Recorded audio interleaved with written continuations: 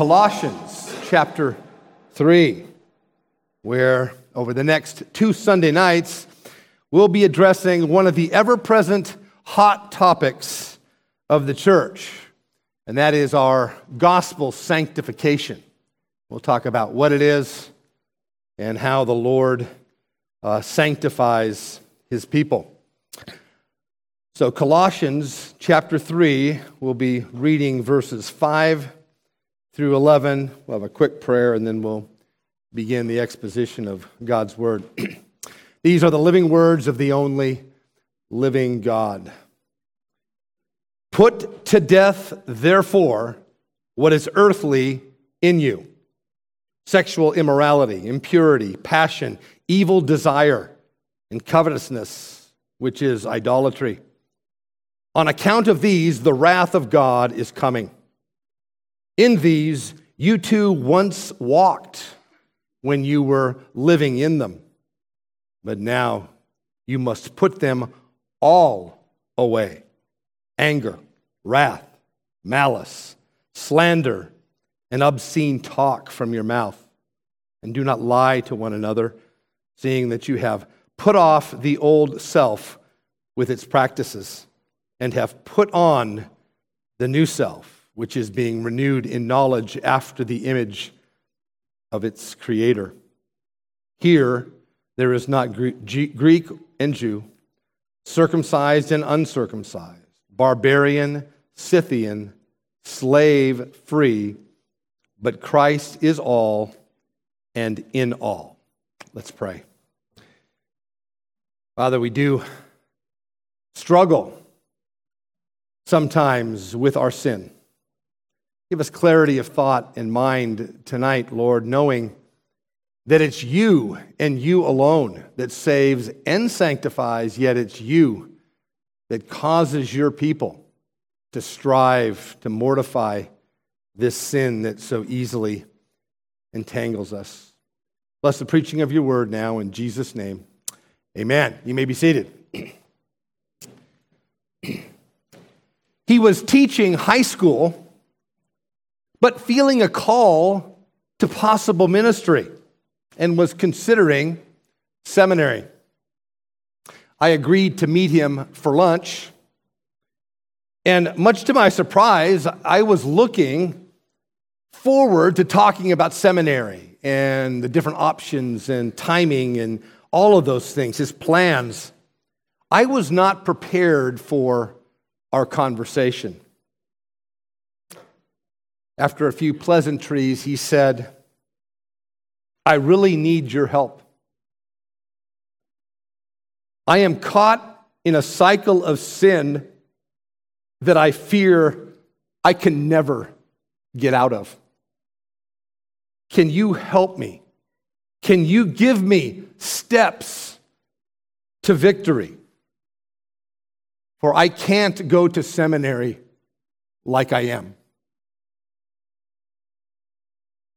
How would you answer that question? Sunday school teacher that has one of your students confide in you, elder or pastor on a shepherding meeting or possible meal, deacon praying with someone on a mission of mercy. How do you answer that question? Christian here tonight, struggling with a wandering heart, are you struggling, wondering, how can I gain victory over what you may see as a losing battle with your own sin? Over the next 2 nights, with our annual Pray Around the Church prayer meeting in between, Pastor Miller and I will look at this wonderful 3rd chapter in the book of Colossians that has been referred to by many as the nuts and bolts of gospel sanctification. And before we start, we need to again remind ourselves, what is sanctification? And the Catechism says this: sanctification is the work of God's free grace. The same wording that when we talk about what is justification and other things in the catechism, that first line of that answer is sanctification is the work of God's free grace, and it is. But then the confession says, whereby, through that grace, we are renewed in the whole man after the image of God, and are enabled more and more to die unto sin and to live unto righteousness. So in one sense, our sanctification, our growth in grace, our growth in Jesus Christ is all of Him. Yet in this area of sanctification, it's His grace whereby we are renewed in the whole man. And we are enabled to more and more die to sin and live unto righteousness. Although there is no foolproof formula, even in Colossians chapter 3, and although our individual lives in Christ are all different, aren't they? How we come to Him, how we proceed progressively through the Christian life, there is a unique path for each one of us. Yet, as we'll see, there are three aspects of sanctification that here in our text apply to all of us. We all must do three things. We all must, A, put off the old man. And we'll see that as we go through in verses 5 to 10. We must all put on the new man. And that's what Pastor Miller will be focusing on in 2 weeks. There is a putting off of sin, almost like changing a garment, taking one off, putting another on. And finally, smack dab in the middle between putting off and putting on, we have verse 11 that says, Jesus Christ being all and in all, being both the author and the finisher of our faith and sanctification. So tonight we'll explore part one of this glorious doctrine of sanctification in our life in Jesus Christ, concentrating on put off. We'll see this quickly tonight under three headings. We'll see first that all must put to death or put off the old man. Secondly, we'll see that all are called and that there is no difference at the cross and no difference in sanctification. We are all called. And finally, Christ is all and in all. The third chapter of Colossians begins answering a lagging and troublesome question and comment at the very end of Colossians chapter 2.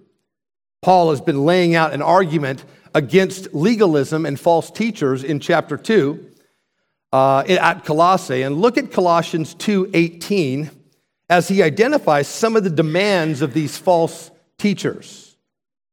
Colossians 2:18, let no one disqualify you, insisting on asceticism and worship of angels, going on in detail about visions, puffed up without reason by his sensuous mind. He then makes the statement that any of us who have spent any time in legalism have experienced to be true. He asks a simple question in verse 20.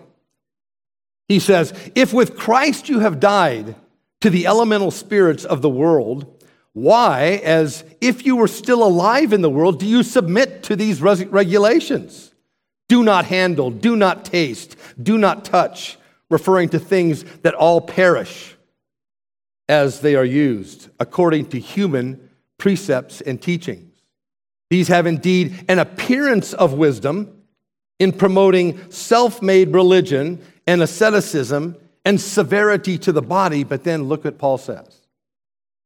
But they are of no value in stopping the indulgence of the flesh. And they don't. Paul then sets the stage for our text like he was saying, now I'm going to help you understand how to truly stop the indulgence of the flesh.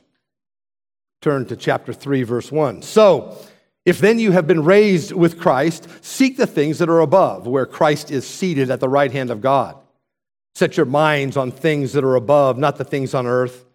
For you have died, and your life is hidden with Christ in God. When Christ, who is your life, appears, then you also will appear with him in glory. And then he gets to our text, a command for every believer in Christ Jesus, all of us here tonight, every officer, every believer, all ages, all experiences in the Christian life. Paul says, put to death, therefore, what is earthly in you. Mortify, destroy, kill, put to death that old man. If there's anything more needed and less heard from pulpits, I don't know what it is. There is no hint of Paul at an apology to the seekers among us. Oh, this type of preaching will certainly turn people away. Listen to how one of my favorite commentators says about this putting off. He says, Paul's attitude is foreign today, but his message is simple and could not be clearer. Kill it. Put it to death. Execute it. Don't let it live another second. Take whatever steps are necessary to eliminate it from your life immediately. Tolerate no compromise. Take no prisoners. Deal ruthlessly and radically with it, no matter how small or seemingly insignificant or even invisible to others it may be. Stop feeding it and eliminate causes of further temptation. If it's a place, don't go. If it's an image, turn away. If it's a song, don't listen to it. If it's a book, don't read it. If it's a liquid, don't drink it. If it's a person, part company today. Oh, I can't listen to this. Where is your love? Where is your care for others hurting? Brothers and sisters, we are inundated with this paradigm of care to the detriment of our own understanding, I believe, of the gospel and gospel sanctification. My question is, who really cares? The only hope for the lost sinner and is repentance. And the only hope for the Christian is repentance and mortification. That is gracious, and that is the message of care. One of the most gracious Christian men I've ever shaken hands with, Dr. Sinclair Ferguson, puts it this way. I wish I could even fake a good Scottish accent. I can't. But this is what he says, and you can imagine him saying it. Oh, there is only one way to kill sin. A steel knife penetrating the heart. We all need to ask ourselves, brothers and sisters, the same question. Are we really interested in putting our sin to death? Although Paul doesn't mention every sin, yet there should be no surprise the ones he does mention could not be more applicable to both our culture and to our denomination. Sexual immorality, impurity, passion, evil desire, and covetous, which is idolatry. Because of time, I really only will have to mention one of those tonight, and that's evil desire. It's important to see that Paul not only calls for the actual committing of the sin to be mortified by all of us, he calls for the desire, yea, the very attraction to that sin, also to be put to death. An imperative, a command. This is confirmed in our confession as well, isn't it? Larger Catechism 139. What are the sins forbidden by the seventh commandment? Listen to the first five: adultery, fornication, rape, incest, sodomy, and all unnatural lust. I wonder how many of the divines lined up to have their no vote recorded when they voted on 139. Not only in our confession, listen to a recent ad interim report on human sexuality, virtually lauded by everyone in the PCA, including the elders in this church. Quote, "The experience of same-sex attraction is not morally neutral. The attraction is an expression of original or indwelling sin that must be repented of and put to death." I have in my notes, pause, deep breath. Listen, there is forgiveness, brothers and sisters, at only one place, and that's the foot of the cross. And I don't care what you've done, how many times you've done it, and who with. Your loving Savior is here to welcome the repentant sinner and delights in both forgiving you and giving you the desire and the means to put even the desire for that sin to death. No Christian, let alone a minister of the gospel, can associate himself with a sin that they have been commanded to put to death. This is the height of absurdity, brothers and sisters. Nor can the same-sex attracted person claim a badge of honor or any sacrifice for living a, quote, holy celibate life by not giving in to the desires that have no legitimate or holy expression. There is no legitimate expression for same-sex attraction. So how can you be congratulated for not doing it? Listen, in light of our recent controversy, here's the truth. The professing gay Christian keeping his or her illicit and unnatural desires in check has given up nothing, has sacrificed nothing. They have simply lived as every faithful single person in this building tonight is living, if they haven't acted on that. Yet they must deal with that unwanted desire. But Paul doesn't end there with these outward sins. He wraps even these around covetousness and idolatry, which they are, and gives us the rationale to why we need to mortify this sin. We are at a place now in our denomination where a minister unashamedly can stand up and declare that what we need to add to our church documents are the words, "God loves homosexuals." We must stop putting homosexuality into some special class. It is simply sexual perversion with no honorable expression that needs to be repented of like any other sin. No more and no less. You say, "You're too hard, harsh, unloving." Really? Notice Paul in the next verse, 6. "On account of these," evil desire being one of them, "on account of these, the wrath of God is coming." Paul is on full-fledged offend mode here. He not only names the sins committed, he names the very desire and attraction to the sin and says, because of these, the wrath of God, his righteous judgment is coming. Brothers and sisters, let me tell you what God loves. God loves the same-sex attracted, pornography-obsessed adulterer and fornicator that says, "No more.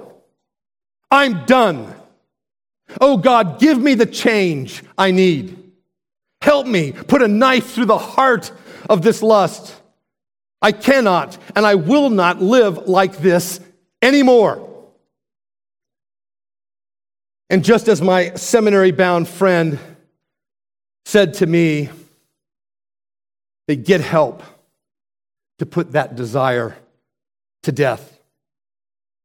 Oh, church, God loves repentant sinners so much that he gives them a new heart and the desire to mortify that sin. Verse 7, in these two you once walked when you were living in them. Just like those famous words of such were some of you, but now you must put them away. And he adds the internal struggles. Anger, wrath, malice, slander, and obscene talk, put it away. Paul doesn't equivocate between the outward and internal attitudinal sin. They both are simply extensions of the heart, and we're to put them all away. All of us are to put them away, and it's a lifetime process. Are we actively engaged in the mortification of our sin? Let's make it so. Not only do we need to mortify and keep mortifying sin, but secondly, Paul, in an unexpected way, shows us that just as the call to mortify sin goes to all believers, Paul establishes that all human barriers have been broken down with this another glorious and timely truth. Look at verse 9. Because of this, you're putting away of your sin. Don't lie to one another in the body, seeing that you have put off the old with its practices and have put on the new self, which is being renewed in the knowledge and image of its creator. He now talks about that creation. Here, there is no Greek and Jew, circumcised and uncircumcised, barbarian, Scythian, slave, or free. Just a few words here. Look at what Paul specifically says in verse 11. Here there is not. What is the here? It's those who are being sanctified in verse 9, who have put off the old self. In verse 10, and as Seth will show us in 2 weeks, those that have put on the new. In other words, here, where there is a church, where one another are meeting and gathering, this is where true believers are putting off and putting on. And here, there is no Greek, there is no Jew, there is no circumcised or uncircumcised, no barbarian, no Scythian, slave or free. Paul's point here can't be missed. Each of these pairs had a history of hatred, racism, exploitation, and bitterness, hatred toward one another. Paul says there's no such thing here. None. No more. He uses the lowest form, barbarians and Scythians, representing the lowest form of lifestyles. He uses the widest description, Greek, the Hellenists, and Jews, which accompanied most of the known world. And he uses the widest form of social difference, slave and free, and says, no more. This represents, brothers and sisters, more than racial reconciliation. It represents all social, governmental, economic, and the worst possible pagan adultery, a pagan idolatry, and says not and no more. All in Christ that put off the old and put on the new are level. There's no advantage to anyone, and there's no disadvantage to anyone. So many ramifications to this that we don't have time to get into tonight, but bottom line is this. Our last point is why there is no such thing. Verse 11 at the end. Christ is all and in all. What a verse. And we can miss the force of this portion of the text in English. Fantastic. Panta kai en pasi Christos. It's all, everything. All, everything. And in all and everything, Christ. What do you remember about the fall of 1993? If you come to our house sometime for dinner, you'll most likely have a name tag with a date written on the back of that name tag. My wife Lisa loves to do this, and you might get 1993 if you come over to the house. And the reason for that is you say the year, and then you tell everybody what you were doing that year, and it's this wonderful icebreaker. And it works too. It's pretty good. 1993 in the fall, I was attending my first Ligonier conference.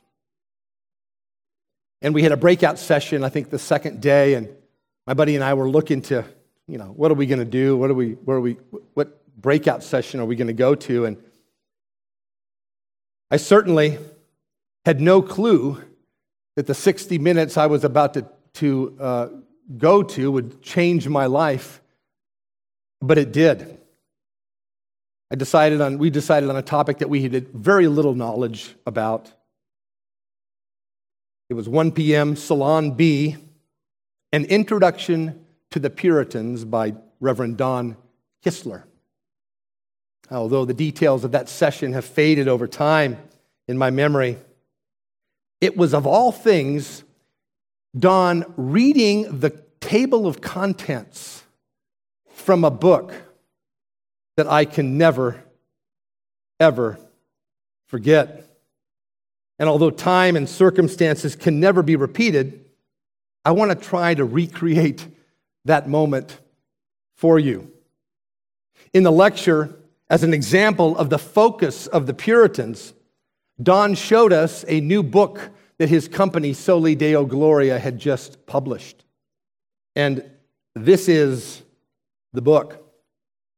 It's by a Puritan by the name of Ralph Robinson, 28-year-old, newly ordained minister who volunteered to be a clerk at the Westminster Confession of Faith. And he wrote a book called Christ is All in All. And what happened in this book, it started in May 18th of 1651. Robinson started a little over a year-long series. And he preached 56 sermons on one verse. Colossians 3:11. Christ is all and in all. And here were the sermons. He started out sermon 1, a preliminary sermon to the whole discourse that Christ truly is all and all. Followed by 3 sermons on Christ, the Christian's life. Christ, the Christian's food. Christ, the Christian's righteousness. Christ, 3 sermons on Christ, the protector of the Christian. Christ, the physician. Christ, the true light. Christ, the great shepherd. Christ, the true vine.